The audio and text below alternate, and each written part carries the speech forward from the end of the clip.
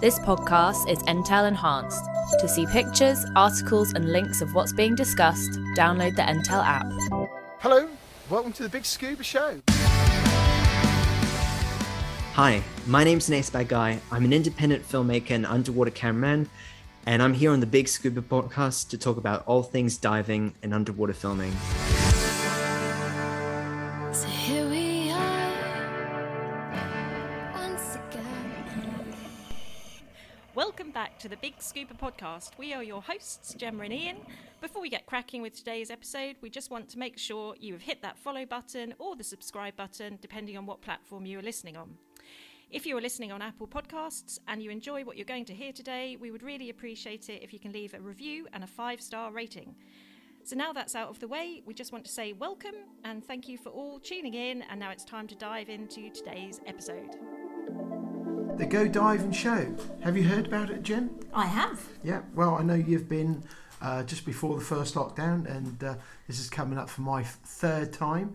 If you are interested, and why wouldn't you be, this is the place to go to. Mm-hmm. This is the show to go and see if you are a diver or non-diver. It's open for everybody. You don't have to be a diver to have fun. The Go Diving, let me tell you all about it. The Go Diving Show is where adventure begins. Dive into the incredible underwater world at Go Diving. Divers of all ages can explore the underwater world at Go Diving, an established dive show in the United Kingdom. The weekend will include keynote presenters by TV personalities like Steve Maxwell, Andy Torbett and Monty Hawes, as well as well-known underwater photographer Alex Mustard.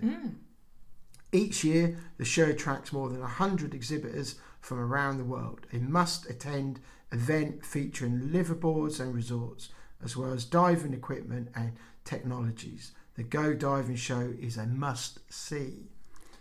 Whether you're a non-diver looking to experience the underwater world for the first time in the tri-dive, take a freshly minted student looking to learn more from the workshops, or a salty sea dog meeting up with the dive club for a social, Go Diving is for you. So when is it? Well, let me tell you, Jem, it's coming up very soon, so you need to get your tickets. It's on starts March the 4th, runs through from Friday, Saturday and Sunday, the 6th of March. Not far away then. No, so it's not. How do we get tickets? Okay, so you need to go to, there's going to be a link on our show notes. There's, if you go to look up Go Diving Show, if you go to Scuba Diver Magazine, there's links there, and you'll be able to get a link where you can buy your tickets online. Yeah, that sounds good. Okay, get them early because you don't want to leave it to the last minute, because these tickets do, they do sell out, so get your tickets early. Buy them online, it's the cheapest and it's the best way of doing it. Yeah, and I think at the moment there's an offer on £10 for the whole 2 days, which is amazing. Yeah, it's brilliant. It's damn worthwhile going. I can't recommend it enough. Yeah. You're going to get a chance to meet some of the, some people who've done some awesome things in the diving world.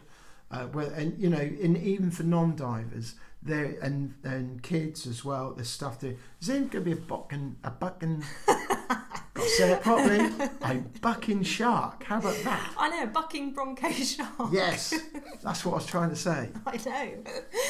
Yeah, so it's a great place to meet up with fellow divers as well, that maybe you haven't seen, and it's a great opportunity after all our lockdowns. Why wouldn't you? Come on, we've had lockdown for flip's sake for 2 years. Now we've got a show. Come on, buy your tickets. Go buy your tickets now. Buy your tickets. Go to the link. Get your tickets, get there, and we'll see you there. We're going to be there. Yeah, you're excited, aren't you? I love it. That's great. It's a great show.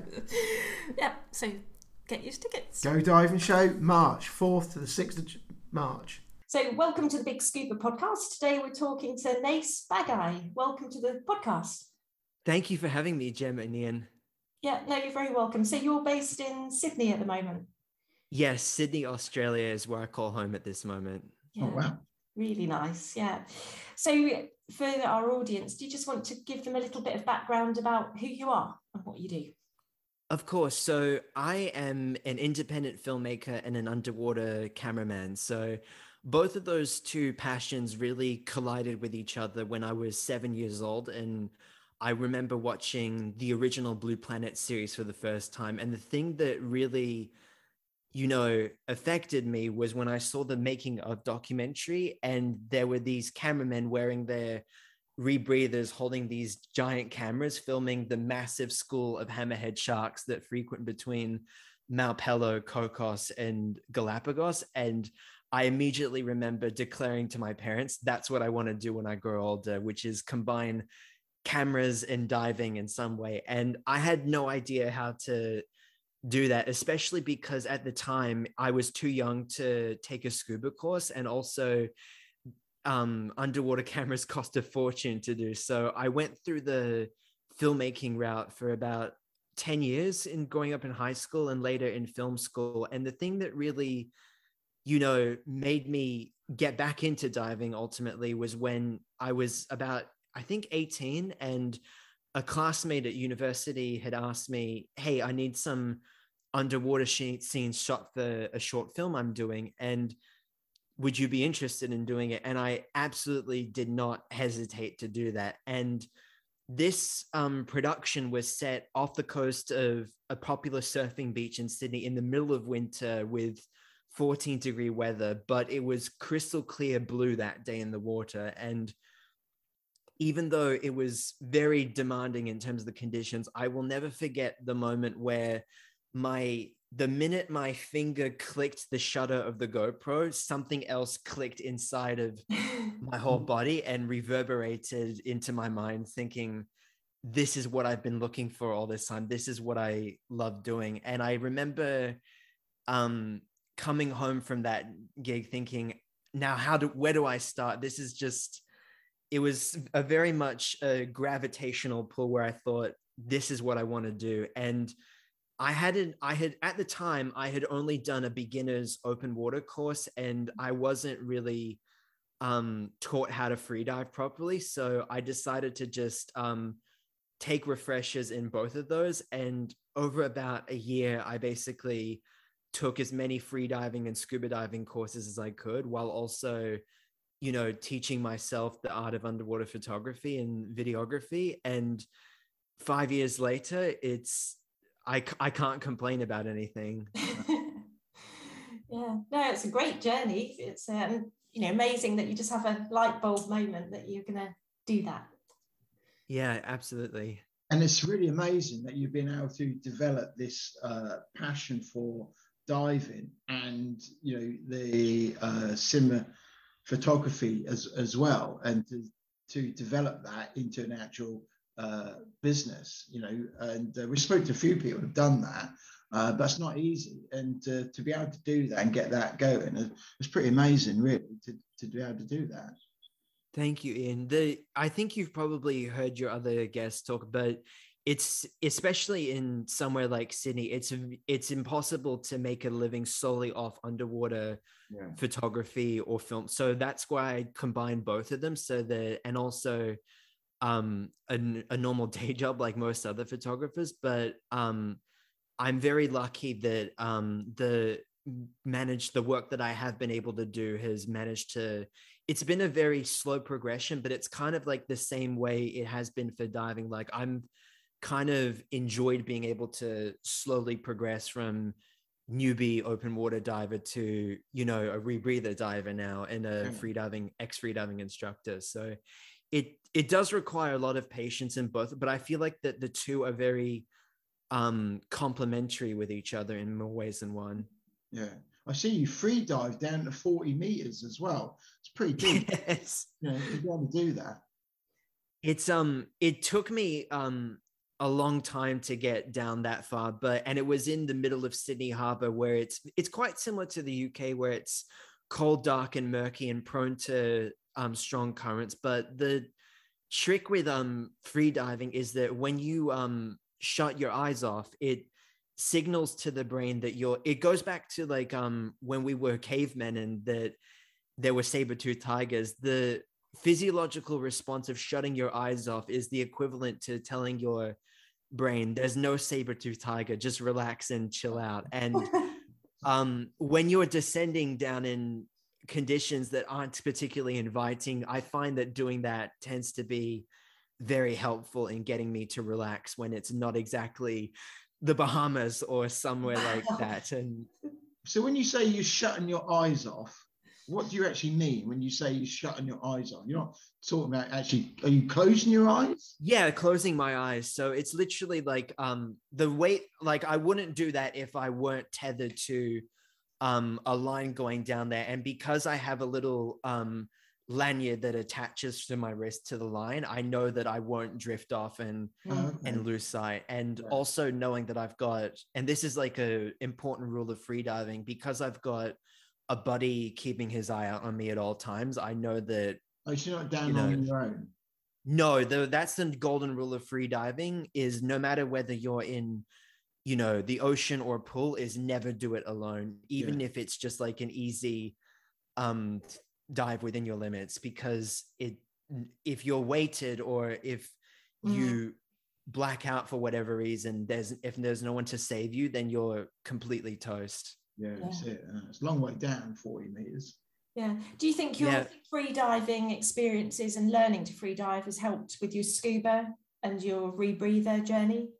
Oh, 100%. Like I actually was talking to a free diver friend of mine about how a lot of the habits that I learned as a free diver were life-saving for me as a rebreather diver, because the way a rebreather works in terms of, breathing into it, like with the setting it up, as well as when you're actually diving, require a lot of versatility in it. From like, I'll give you an example. Like when we set it up the night before, there are 2 checks that a diver has to do, which are a positive check and a negative check. And the negative check requires you to inhale the gas and then exhale through your nose, so that the counter lungs, compress. And it's the opposite with the positive, which is you inhale through your nose and exhale out into the loop so that they inflate. And as a free diver, you have to learn how to be able to have a large lung capacity and take big breaths, but also know how to nose vent as well. And you breathe through your nose when you're not when you're just like doing dry meditation. And that proved to be and the other thing is that when you're diving, the technique is the complete opposite with scuba diving, because with normal scuba, you just like breathe through your regulator in your mouth, inhale through your mouth, exhale through your mouth, and bubbles go out. And when you need to adjust your buoyancy, you either take a big breath in or fiddle around with your BCD. A rebreather is the complete opposite, because the default method in which you control your buoyancy is actually the loop, which contains a lot of the gas. So if you're a little negatively buoyant, you inhale through the loop, like take a big breath in, like, and the loop will increase. But if it's too much, then you can't just exhale through your mouth, because that will just add more gas to the loop and the counter lungs. So you have to exhale through your nostrils to get out the residual. And that's what we call optimal loop volume, or minimum loop volume, as divers call it. And the BCD is actually the last resort for buoyancy on a rebreather, not the first. But another thing I forgot is that one of the most important, we talk in freediving a lot about how it's really 80% mind, 20% body, and knowing how to relax in a stressful environment and just tell your mind to shut up and just deal with it while staying calm is definitely something that for both scuba and a rebreather dive is absolutely imperative for me. It's a valid point, because the mind is such a big thing, isn't it? And that can make all the difference between a good dive and a bad dive. We've had Christina Sonato tell us all about the 5 any reasons of why you can core dive, and it can be that your kit, everything is all set up perfectly, your entry is perfect, but something can just trigger for some reason in your mind, and that can be enough to think, hang on a minute, I don't actually want to be down here now for whatever reason. And so it is controlling your mind, and we see that with new divers, don't we? Where they can be full of that motivation to jump in, that make that first dive in the water, but it's getting as an instructor trying to calm a new diver to say, right, okay, it's all okay, it's going to be fine. Remember the training, getting over that first dive. The mind can play lots of games, and especially when you're doing things like, you know, rebreathing, and that doesn't, you know, all the way through your career, you have to control the role your mind plays. Yeah, it's a lot like playing chess with your head in many ways and I find that adding a camera to it often aggravates the chess game, because without it I can very much access that Jedi Zen mindset and just switch off a bit. But when I have a camera, I'm thinking, right, is the shot in frame, is the framing right, is the light right, is the color good, am I in focus, and also am I safe as a diver? Like, do I have enough oxygen left in the tank? So it's very much a lot more stressful to add a camera for me personally, that is. Did you find the transition to rebreathing a smooth one, or, you know, how did you feel when you first got involved with that? A bit. It was that's a really lovely, interesting question. I think on one hand it was relatively easy, but on the other hand it was one of the hardest things I had ever done, completing that course, because in addition to trying to get used to that nose venting technique that I told you about earlier, it was also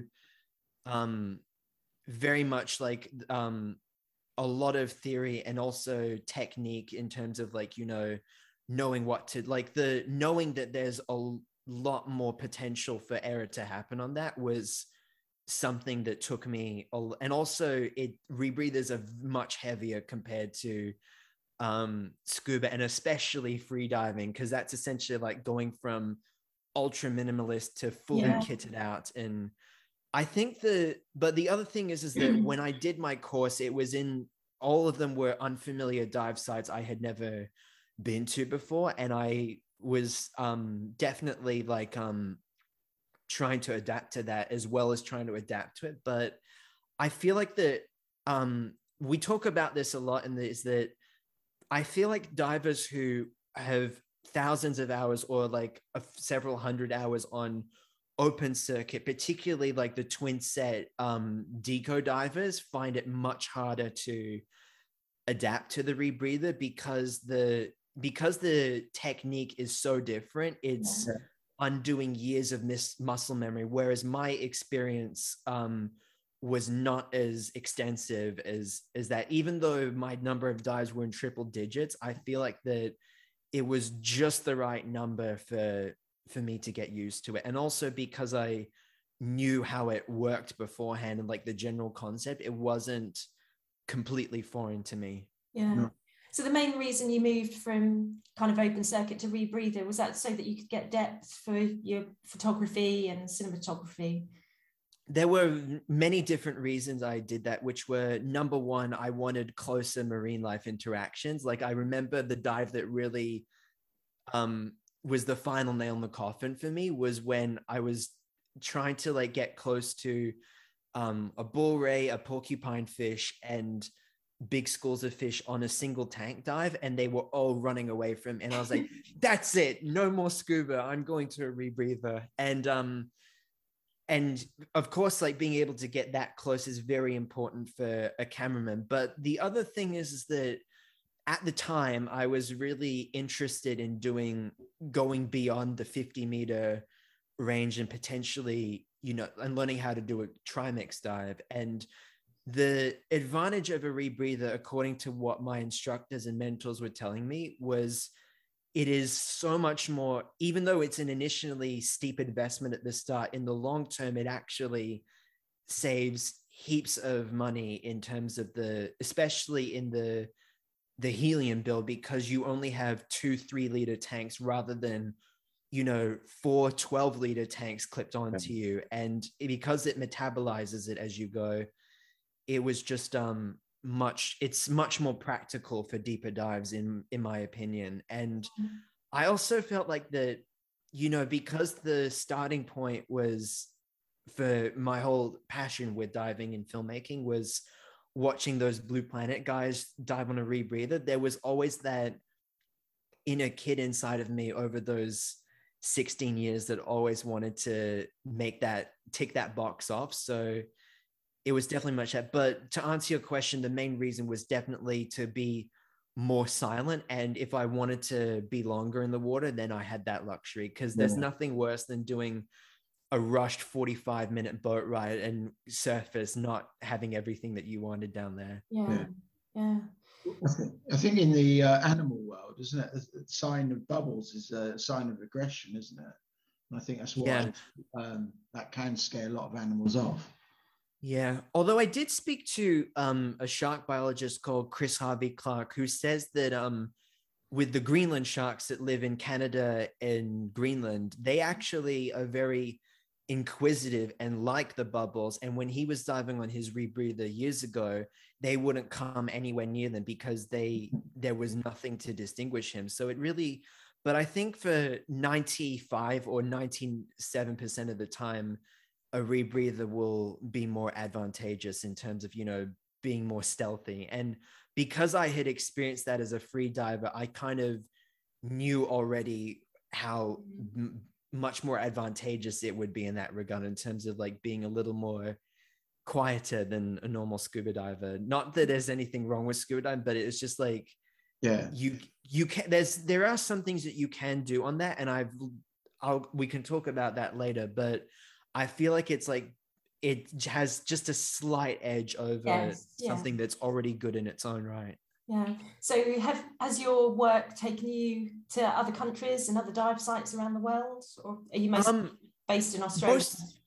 Most of it's been in Australia. I did go to the Galapagos Islands for my 21st birthday, and I shot some scenes for my first feature film in, Iceland, England, and New Zealand, but most of it's been in Australia up until this point. Yeah. So whereabouts in the UK have you dived?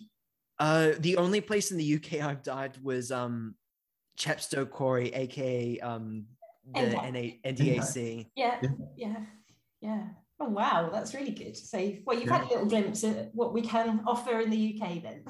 Yeah, I wish I had brought my scuba gear, because the wrecks that you guys have got there looked very appealing to me, and I would have gone there if I had more time.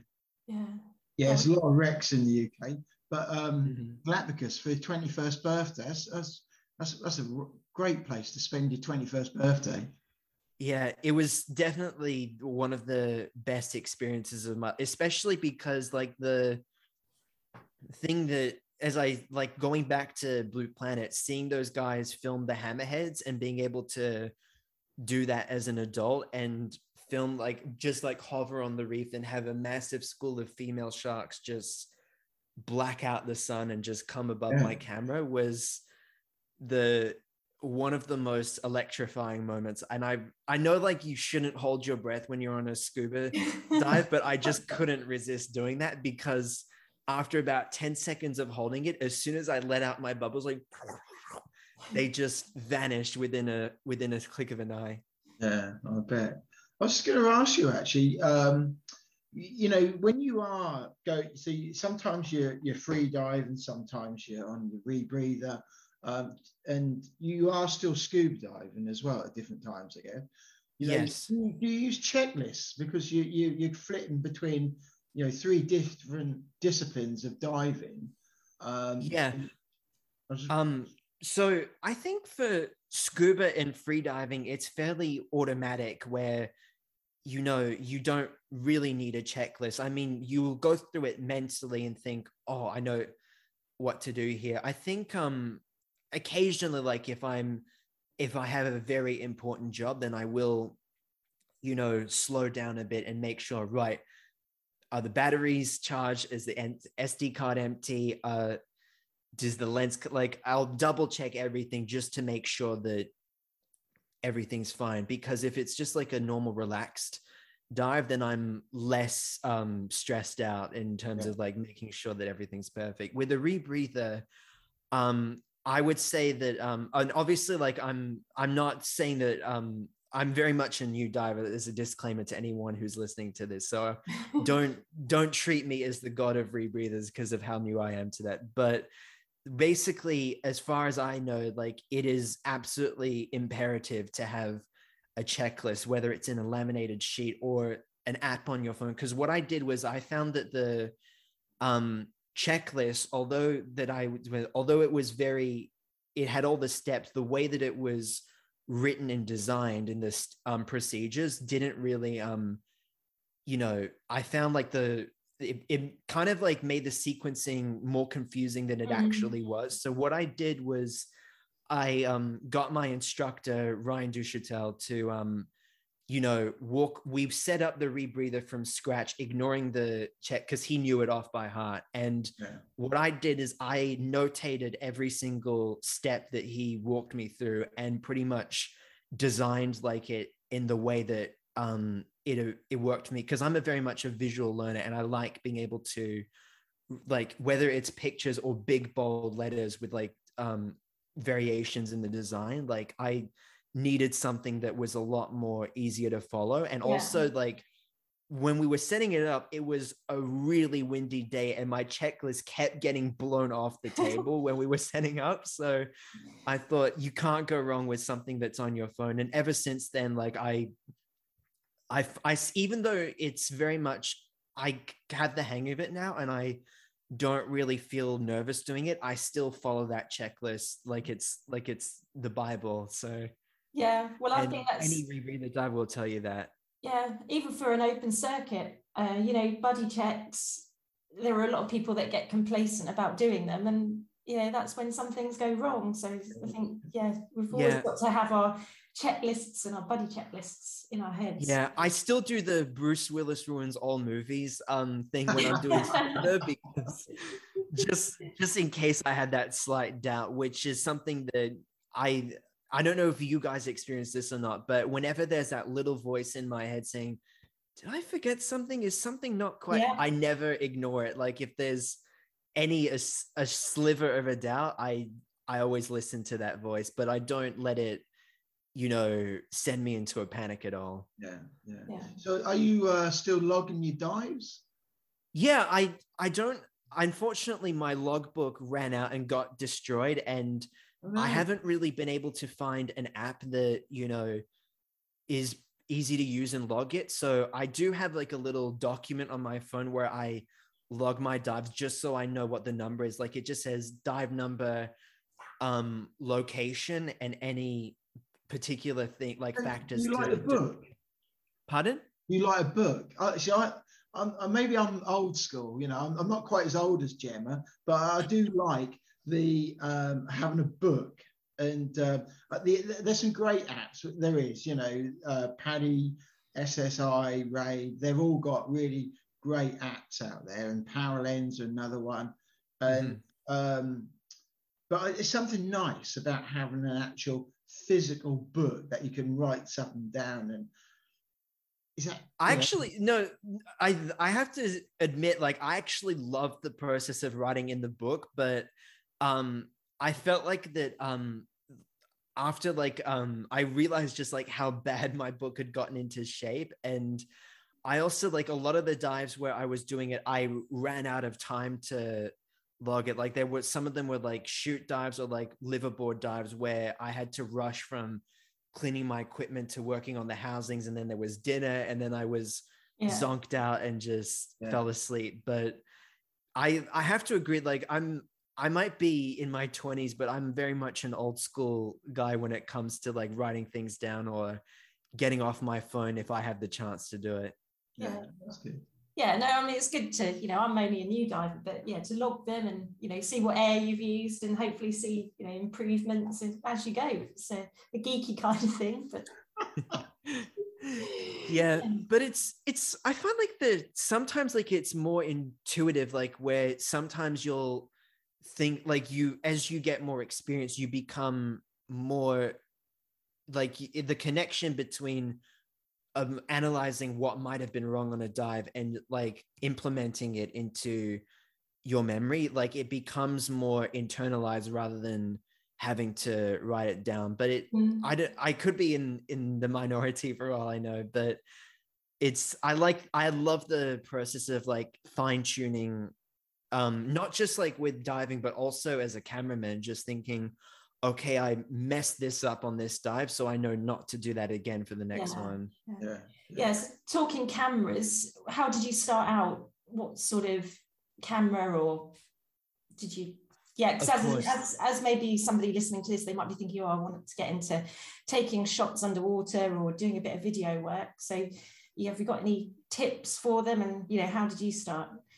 Of course, that's a very large question, but I'll do my best to answer it. So, my first the first time I had ever filmed something underwater was for the high school swimming carnivals, which was my tiny Sony camcorder inside a plastic Sony housing that couldn't have been more than $100 or something like that. And I used that for a little while before abandoning it for a bit. But then when I wanted to take it more seriously, I couldn't. At the time, I had the Sony A7S II, which I was using for film stuff on dry land, but I couldn't afford the housing just yet. But another reason I didn't jump into the housing immediately was also because I wanted to learn the theory of shooting underwater, and I knew that whatever camera I would use wouldn't necessarily be dependent on it. So I basically just took my GoPro Hero 3, I think it was at the time, and would basically put it through everything, through shore dives to deep wreck dives, and learn a lot about stuff through basically through trial and error, essentially. And then once I was ready to put the Sony inside a housing, I put it in a Nauticam housing, and I still only use one lens when I'm shooting underwater, which is the 16 to 35 millimeter lens, because I find that the effect of refraction makes that lens appear wider than it, more versatile in its range than it would on dry. For instance, a 35 millimeter shot is the equivalent of a 50, which basically means it's tighter. And let's say there's an octopus and I want to get a close-up of his eye and his little siphon blowing air out, I can do that. And then if I want to alternate to a wide shot of the pier in which he's sitting down, then I can do that. And a 16 millimeter shot looks like a GoPro wide angle shot. So it's a lot. That versatility is just paramount for me as a diver. And also it means I don't have to change lenses at all, because there's always that. It's not just a pain in the ass, but it's also there's the risk of water or sand getting inside the housing. So if I just have one lens that can do everything for me, then that does it for me. But it I often get that question, what camera should I buy if I'm starting out? And the two questions I would really ask are, what's your budget, and what do you want to shoot, and where do you want to shoot it? So if to any of your listeners who have a question about that, feel free to pay a visit to my website, and I'll be happy to chat to you about it. Yeah, that'd be really helpful. Yeah. I can't remember who it was now, but I was reading some comments on someone's post, and they were talking about using macro lenses for the first time. So is that something you've got involved with? Do you use macro lenses? No, not really. I mean, I think that it takes a certain personality to be a macro diver, but my main reason for kind of avoiding it, for better or worse, is that as a storyteller and a photographer, I really like conveying the massive expanse and the blue water of the ocean. And for me, whenever I'm look at macro shots, as gorgeous as some of them, I'm not I definitely want to make that clear that some of the macro photographers do a masterful job with it, but when I look at it, I don't get the impression that I'm in the ocean, and that I feel like that it discounts the beauty that exists beyond that tiny little atom that you see within that macro. And for me, I like as a diver, I love that feeling of feeling like a tiny drop in a huge ocean. And I feel like that for me personally, like that's what I like to convey. And that's why I have the wide angle lenses, so that I can, my default shot is to show something larger, but if I need to get a closer shot, then I've got that. But I can't say that I'm a traditional macro photographer. Occasionally I might go in close for a smaller animal like a seahorse or a cuttlefish, but it really depends on like what your philosophy is, and there is no right answer. It's really a matter of taste at the end of the day, I find. So what's your if you were given a choice of something to video underwater, what animal really gets you going? Is it like an octopus or shark? Or, what is it? Are we talking about something that I've already photographed and filmed, or something that I haven't done yet? Okay, let's do both. Okay, so what's the one thing you've photographed or videoed that you think, wow, that's amazing, I'd like to do that again? And what is the animal that's escaped you so far? Oh, I love that question. In terms of the ones that I've already done so far, it's a three-way tie between, actually no, a two-way tie between cephalopods and sharks. Specifically with sharks, I loved working with the great white sharks of Port Lincoln, because contrary to the work, like the Jaws movies and like the media reports, they're actually like very well-behaved animals on the shy side, and like they're also like, especially in COVID, they're great at social distancing. So it's quite a challenge trying to like. How do they know? Pardon? How do they know?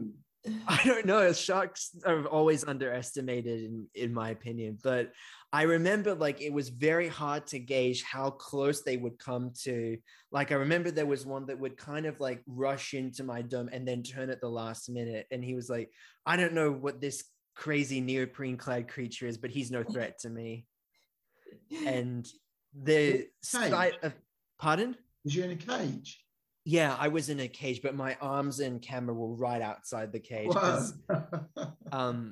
But they're very majestic animals that I think don't deserve the reputation that they have to non-divers. But with the cephalopods, I definitely it's really between like the common like the Sydney octopus because they're very diminutive, but they're also very playful, and you never know what kind of mood you're going to get when you encounter one. Explain what a cephalopod is.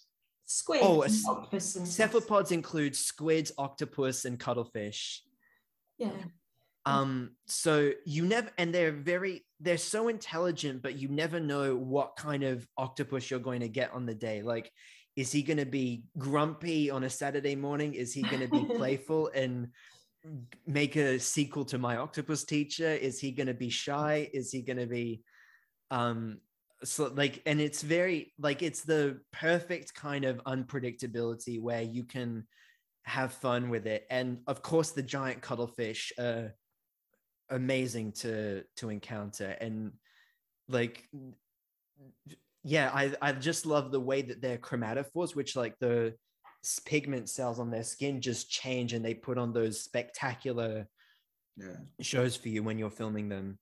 Especially because like with all cephalopods, when they're changing chromatophores, it's not just a fancy party trick. They're actually communicating a certain message to either you or the other squid or cuttlefish or octopus within nearby.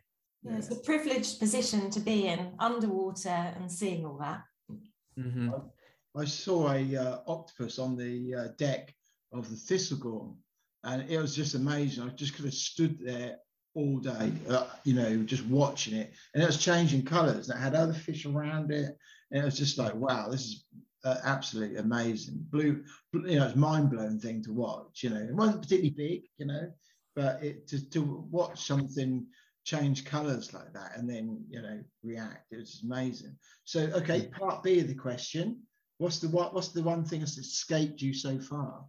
That's easy. Humpback whales. Yeah. Because I've heard them many times underwater and I've seen them in the distance, but I've never successfully captured one underwater before. And it doesn't help that, like, on average, Sydney's visibility rarely goes more than 10 meters. And usually the whales that migrate past our coastline are they're quite skittish. So getting close to them is often nearly impossible. Like, you have to really be ultra lucky for that to happen. But if I could, like, obviously, like, there are the tropical destinations like, you know, Tonga or French Polynesia or a few others that are escaping my memory. But I actually would really love to film them in Norway, especially with the orcas too, because it's a interesting challenge working with that low light. But also, you know, I talk about the hammerhead shot that, you know, got me, but the other shot that made me, you know, commit to a rebreather, like, as I got older, was it's a shot of Didier Noiro, who's filmed a lot of it. He's on the bottom of the fjord holding his camera out as a massive fleet of humpback whales fly over him. And he narrates that there's no way that that could happen if I was on normal scuba gear. And to see not just like an enormous animal full stop that's quite sentient, but dozens of them fly above you is something that I haven't been able to stop. It's my default argument for why an underwater cameraman should switch to a rebreather if they can. And the orcas as well are very much similar to the great whites. I feel like that they're a very misunderstood animal, and also like that kind of chiaroscuro where it's the black and white on their bodies is just something that visually fascinates me in that regard. Yeah. Well, hopefully one day you'll get to. Yeah, just bugger off COVID and let me go to Norway without worrying, all right? So you've spoken about obviously quite cold water. So are you quite happy transitioning from dry suit to wetsuit? This is we were talking about this a few days ago with me and another friend. Honestly, if I had my way, I would never dive in anything other than a dry suit if I could, because I find that not only am I cozier, especially if I'm wearing my fourth element undergarments, but I find that my buoyancy and trim is a million times better with a dry suit rather than a wetsuit, especially on a rebreather, because not only is your trim better, but also you save a lot more air because it doesn't come out from one of the 3-liter tanks. It instead comes from your backup bailout tank that's in the 7 to 8-liter range. So in air management, it's also a lot more efficient, and it's cozier, and also I find the cleaning process is simpler, because usually when I have a wetsuit, I have to like wash all my gear together in a larger tub. But if it's just my dry suit, I take that separately and take everything else, the wing, the regulators, the gloves, the computer, the mask, and I can fit that all inside the laundry sink and wash that separately and worry about the dry suit.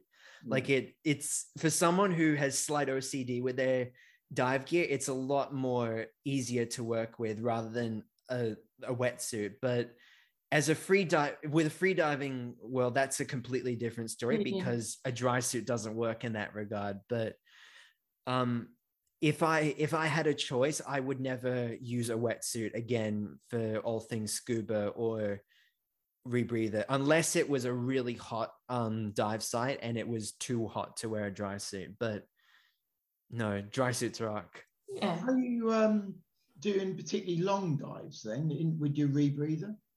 I haven't yet done a really long dive, especially because like you were asking me like what were the harder things transitioning from scuba to the rebreather. Was one of the things is that I'm so used to doing short dives that are no more than 60 minutes and usually within the 45-minute range, that is where I get my fix. Like after 45 minutes, I'm happy to go back to the boat and I feel good. But so I still haven't, it was very foreign for me to, you know, be in the water for much longer than that and think, oh, I actually, now it's a matter of stamina rather than how much air, because if I wanted to, I could stay down there for 4 hours, but I just wasn't used to diving that long. That in the first few dives, I tired out very quickly. But as a boat diver, if I'm doing,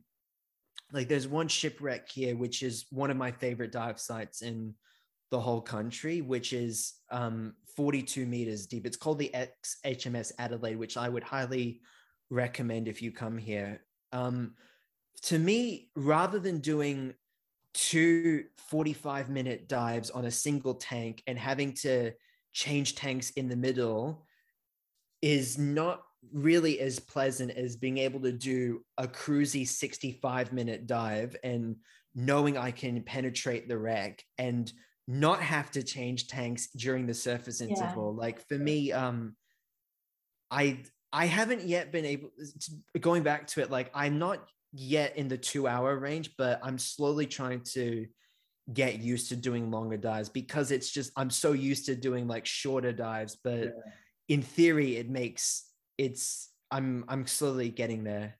Yeah, no, that's good. So what are you working on currently? Have you got any projects coming up or? There's a few projects. There's obviously like getting used to this rebreather and getting comfortable enough to operate a camera, because unlike scuba, which is a lot more, you can kind of pick up a camera instantly if you wanted. With a rebreather, most of my friends have said don't introduce a camera until you have about 40 or 50 hours under your belt, because it's just so much more complex. So that's one of the main things that take up my free time. But in terms of work, there's a couple of things, from, you know, doing a marine conservation documentary series here in Australia to you know, wanting to do an underwater music video at some point, as well as I often shoot underwater scenes for like local productions here, and as well as just gathering my own stock footage library. And as a dry filmmaker, there's many more projects that have nothing to do with diving that are later down the line. But I'm very much a person who finds it difficult to do nothing for extended periods of time. Like I have to have something that keeps me busy. Otherwise I'm not in a good mood. Yeah, no, I get that. So how many hours have you done on your rebreathing? What make have you got there? Sure. So I'm embarrassed to admit this, but I only have about 9 or no more than 10 hours on my I did my course only finished it about a month ago, so I'm fairly mint. But the one that I use is the JJCCR, which is made in Denmark, and every rebreather like has its pros and cons, and there will always be like a factor that will determine, like for anyone who's interested in buying a rebreather, it really depends on, you know, what the customer and community support is like wherever you live, as well as what you're looking for. Like if you're just doing, you know, shallow reef dives and all you want is longer bottom times and, you know, silent marine life encounters, then something as massive as the JJ would not be ideal, because that's more a technical, like a trimix diver's rebreather. But for me, at the time I got it, I didn't really know what would happen to me in my career. So I kind of just thought better to just get the most reliable, versatile one that will be kind of fail safe in any environment, and just know that it's adaptable to whatever you do. Plus the community of local divers that we have here with the JJs is very strong, and it's grown quite more rapidly than I thought it would. But I kind of it's just like it was basically one that ticked all the boxes. And I would also say that it's not just the unit that you buy, but also the instructor. Like if you have your dream rebreather, but the instructor is someone who you don't feel safe with, then you have to decide whether you're willing to compromise your safety for that. And fortunately, Ryan is someone who I very much trust and also get along with. And the rebreather I liked as well, especially because it's very simple to use. And then the rest is history. Yeah, that's good. Yeah, it's good. Well, you need that combination for it to work. Yeah. And it's the same with scuba too. Like, even if you're just buying, if you can afford to buy like the more expensive gear that you know is reliable and won't let you down and meets your needs, then go for it. And if you have to travel a bit extra to get a better instructor, then do it. Yeah, no, I think that's very good advice, actually. You know, and you got to be comfortable with whoever's instructing you, especially the deeper and deeper you go. So no, it's good advice. Yeah. Changing tact a little bit. Now, you mentioned earlier about liveaboard. If we've got a question for you. Now, if you could take a liveaboard somewhere else, where would you go? Oh my God, that's a very hard question to answer, not only because but it's torturous for me to think about where I can go knowing that there's a new variant on the rise. Yeah, because you're stuck at the moment. Your borders are shut, aren't they? No, Australia just opened up to a few different places, so I could go. The question is just a matter of safety, not possibility. Well, that's just forget all that. Yeah, that's okay. That's. Anyways,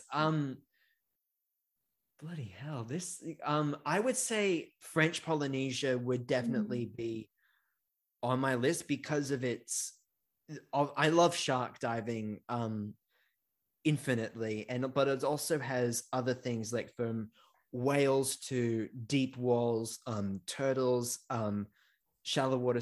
I think French Polynesia is a very underrated spot that I would love to investigate more. I don't know whether Norway is a liveaboard destination, but we'll get to that later. But another one that really appeals to me which is kind of a bit of an underrated destination, is Japan, actually.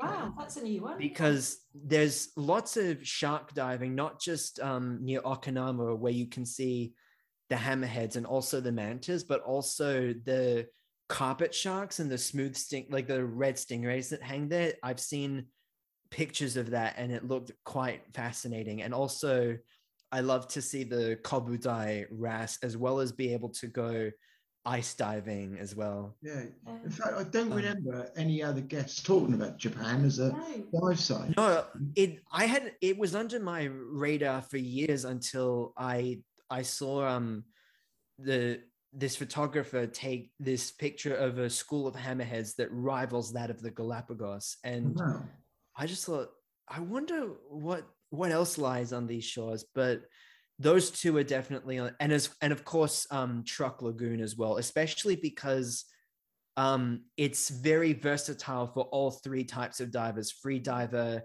scuba, open circuit tech, and rebreather. Like, no matter if you're only certified to 30 or 40 meters on scuba, then you can see some of the best wrecks out there. And if you're a Trimix rebreather diver, then it's even better the deeper you go. Yeah. And now you're making me have a Pavlovian response. You're hopping all over the place. No, but that's good, because it just shows how enthusiastic you are, and it's just like, yeah. And the variety that you want out of your diving, cold water, and the more exotic locations is really great. It just shows how diverse, that you can, our oceans are. Thank you. Well, it's funny that you mentioned the cold water aspect, because when I first learned to dive in Sydney as a 12-year-old kid, it was in the middle of winter, it was rainy, it was cold in the water, it was murky. And I remember how nasty it was trying to put on a 7mm suit that just stuck onto me, and putting on that that gear, and I just thought, I hate this. I never want to touch scuba diving ever again after I finish. Your winters are like our summer, aren't they?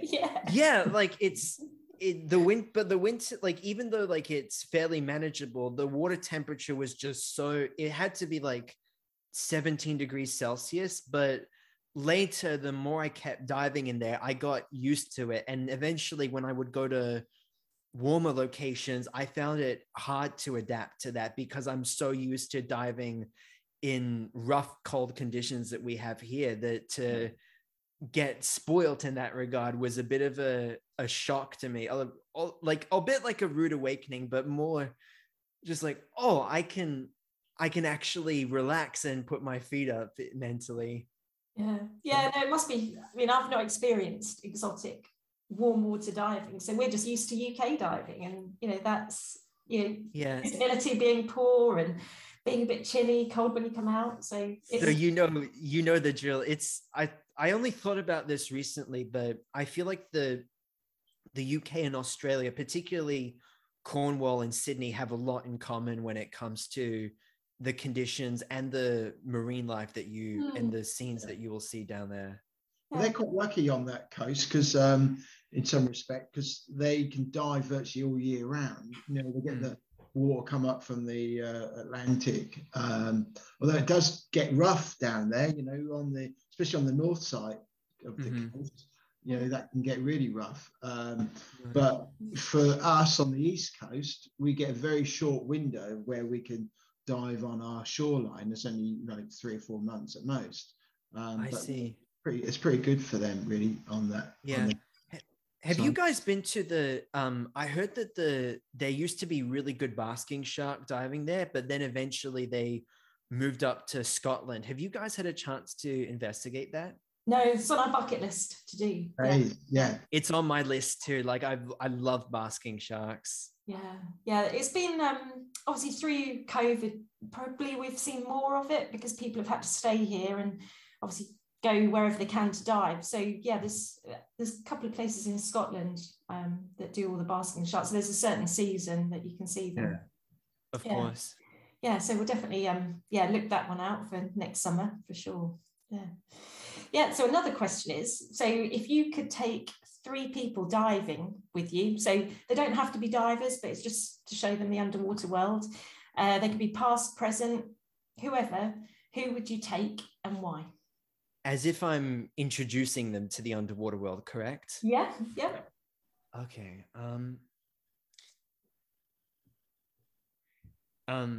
If I could get my dad to equalize his ears better and not have ear problems, I would definitely take him, because I do. Just to give you a context of my background, I am the only diver in a family of Persians who have never touched the water in their lives. So I'm very much an anomaly in that regard. So he would be one for sure.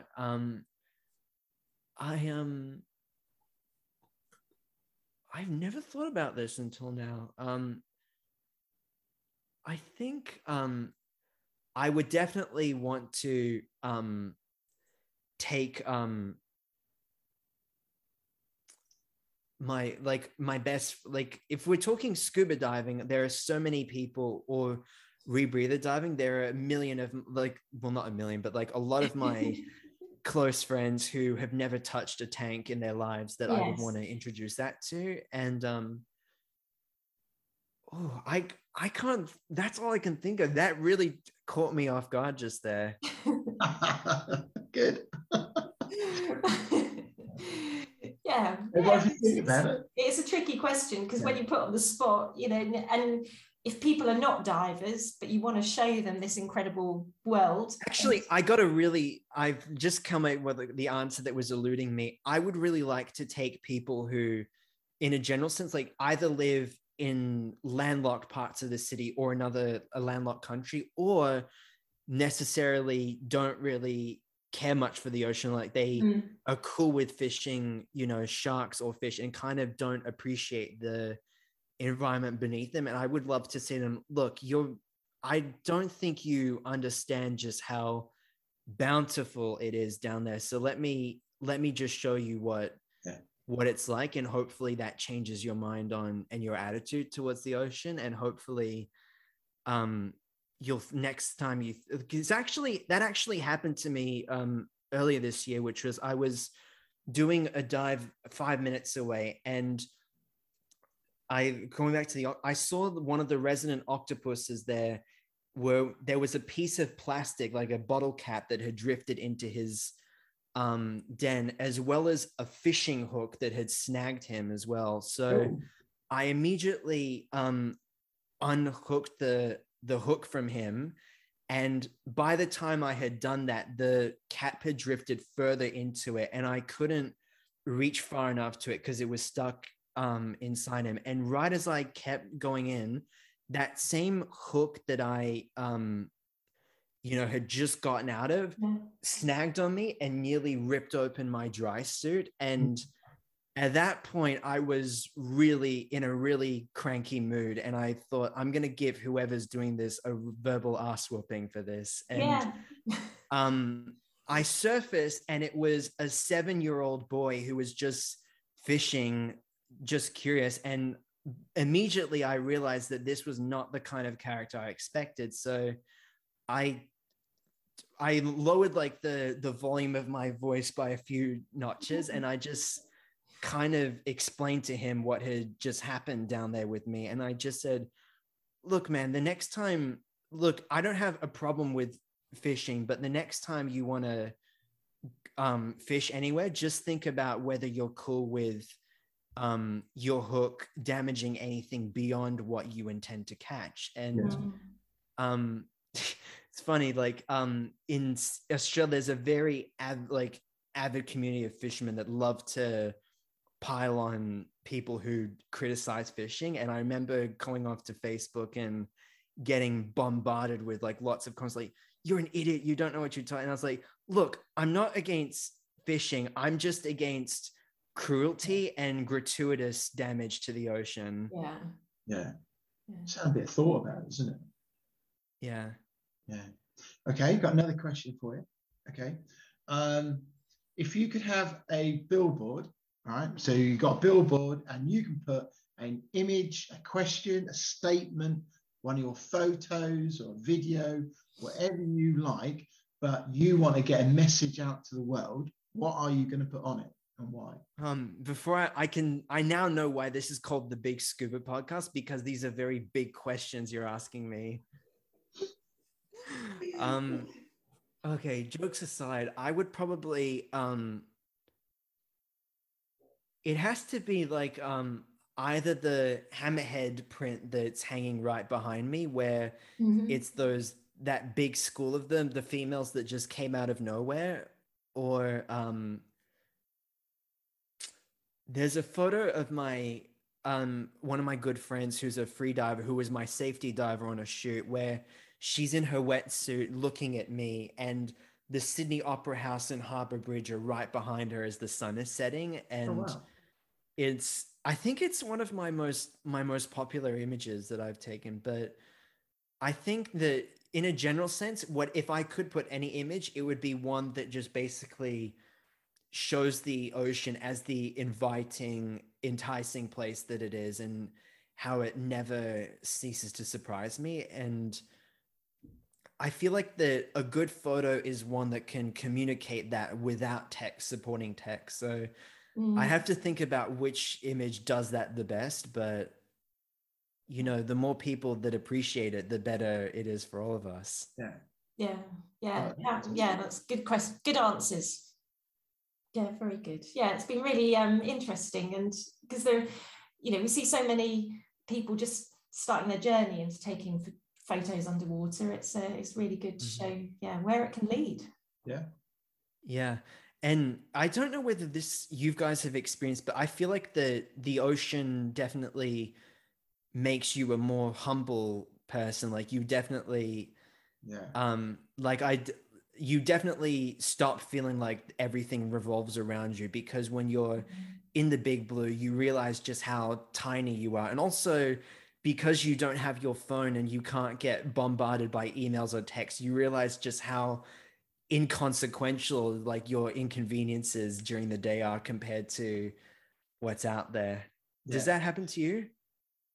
Yeah, I think obviously, well, I've done a bit of sea diving, but yeah, it's just seeing something that you can't see on land and realize that there is all this living life below the surface.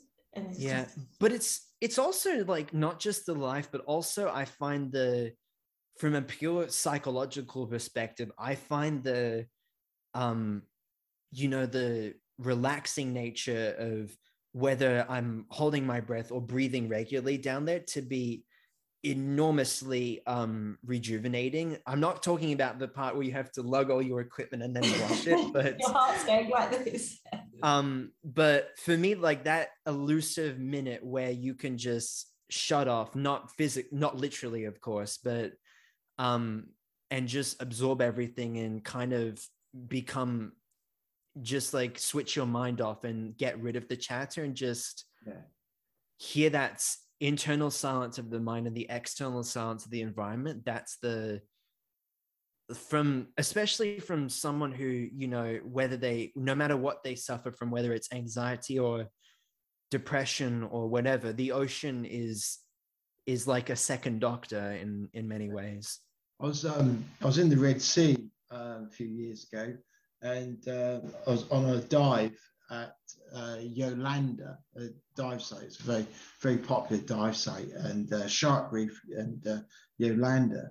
And it's a current dive and drift dive, and you got a wall on your right hand side, and the drift takes you along, and you follow the wall along, and there's a couple of pinnacles there.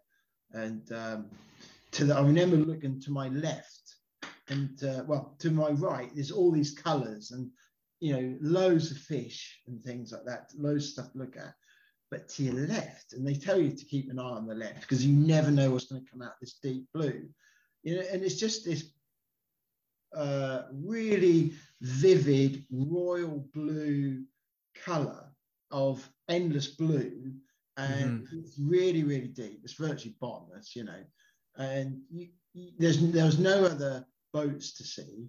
It was just like nothing but this blue, and it makes you feel like a little tiny speck of insignificance, really, in the water, because there's just this espace of water. It's just amazing. It's a really weird feeling, and I've not experienced that until that dive, and you just think, wow, it's just it's just this endless space. It's funny that you mentioned the drift dive with the wall, because I was just having flashbacks to one of the Galapagos dives where, with the pinnacles that you mentioned, is that it was very similar, where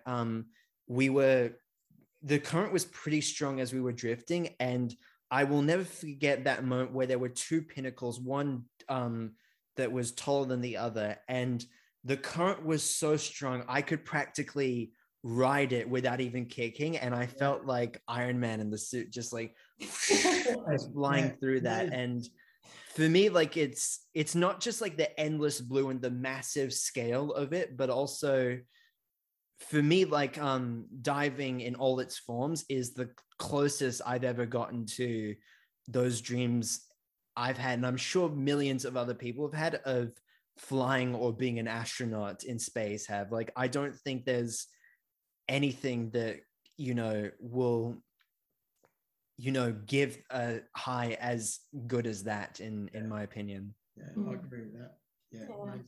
No, it's been really, really good chatting to you. So we'll just You too. If people want to find out more about you, have you got like a website where they can go, and social media platforms where people can find you? Of course. I think I'll cut that out. My website is naysbaghai, that's naysbaghai.com. And it's the same I'm on Instagram and Vimeo as @naysbaghai. I am on Facebook, but I try not to use Facebook that often. And but yeah, just shoot me. You'll find my email on the website or an Instagram, and just shoot me a message with any questions, whether it's cameras, diving, or rebreathers, whatever. I'm here to chat. Yeah, that's really good, and I'm sure you'll hear from some of our listeners. So great.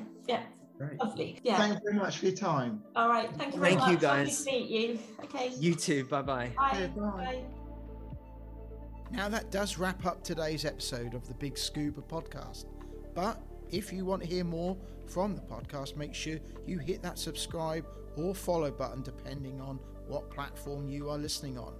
That way you will never miss an episode from us.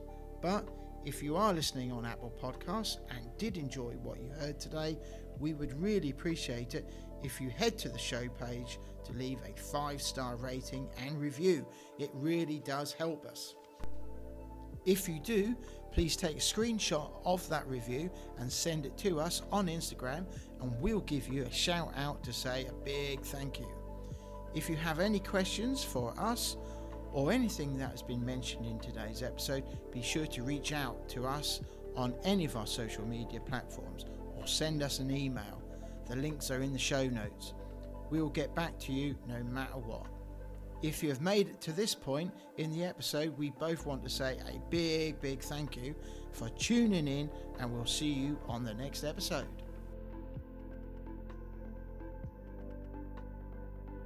Thanks for listening to the podcast. We are not affiliated with any agency or organisation, and all opinions expressed in this episode are our own and those of our guests.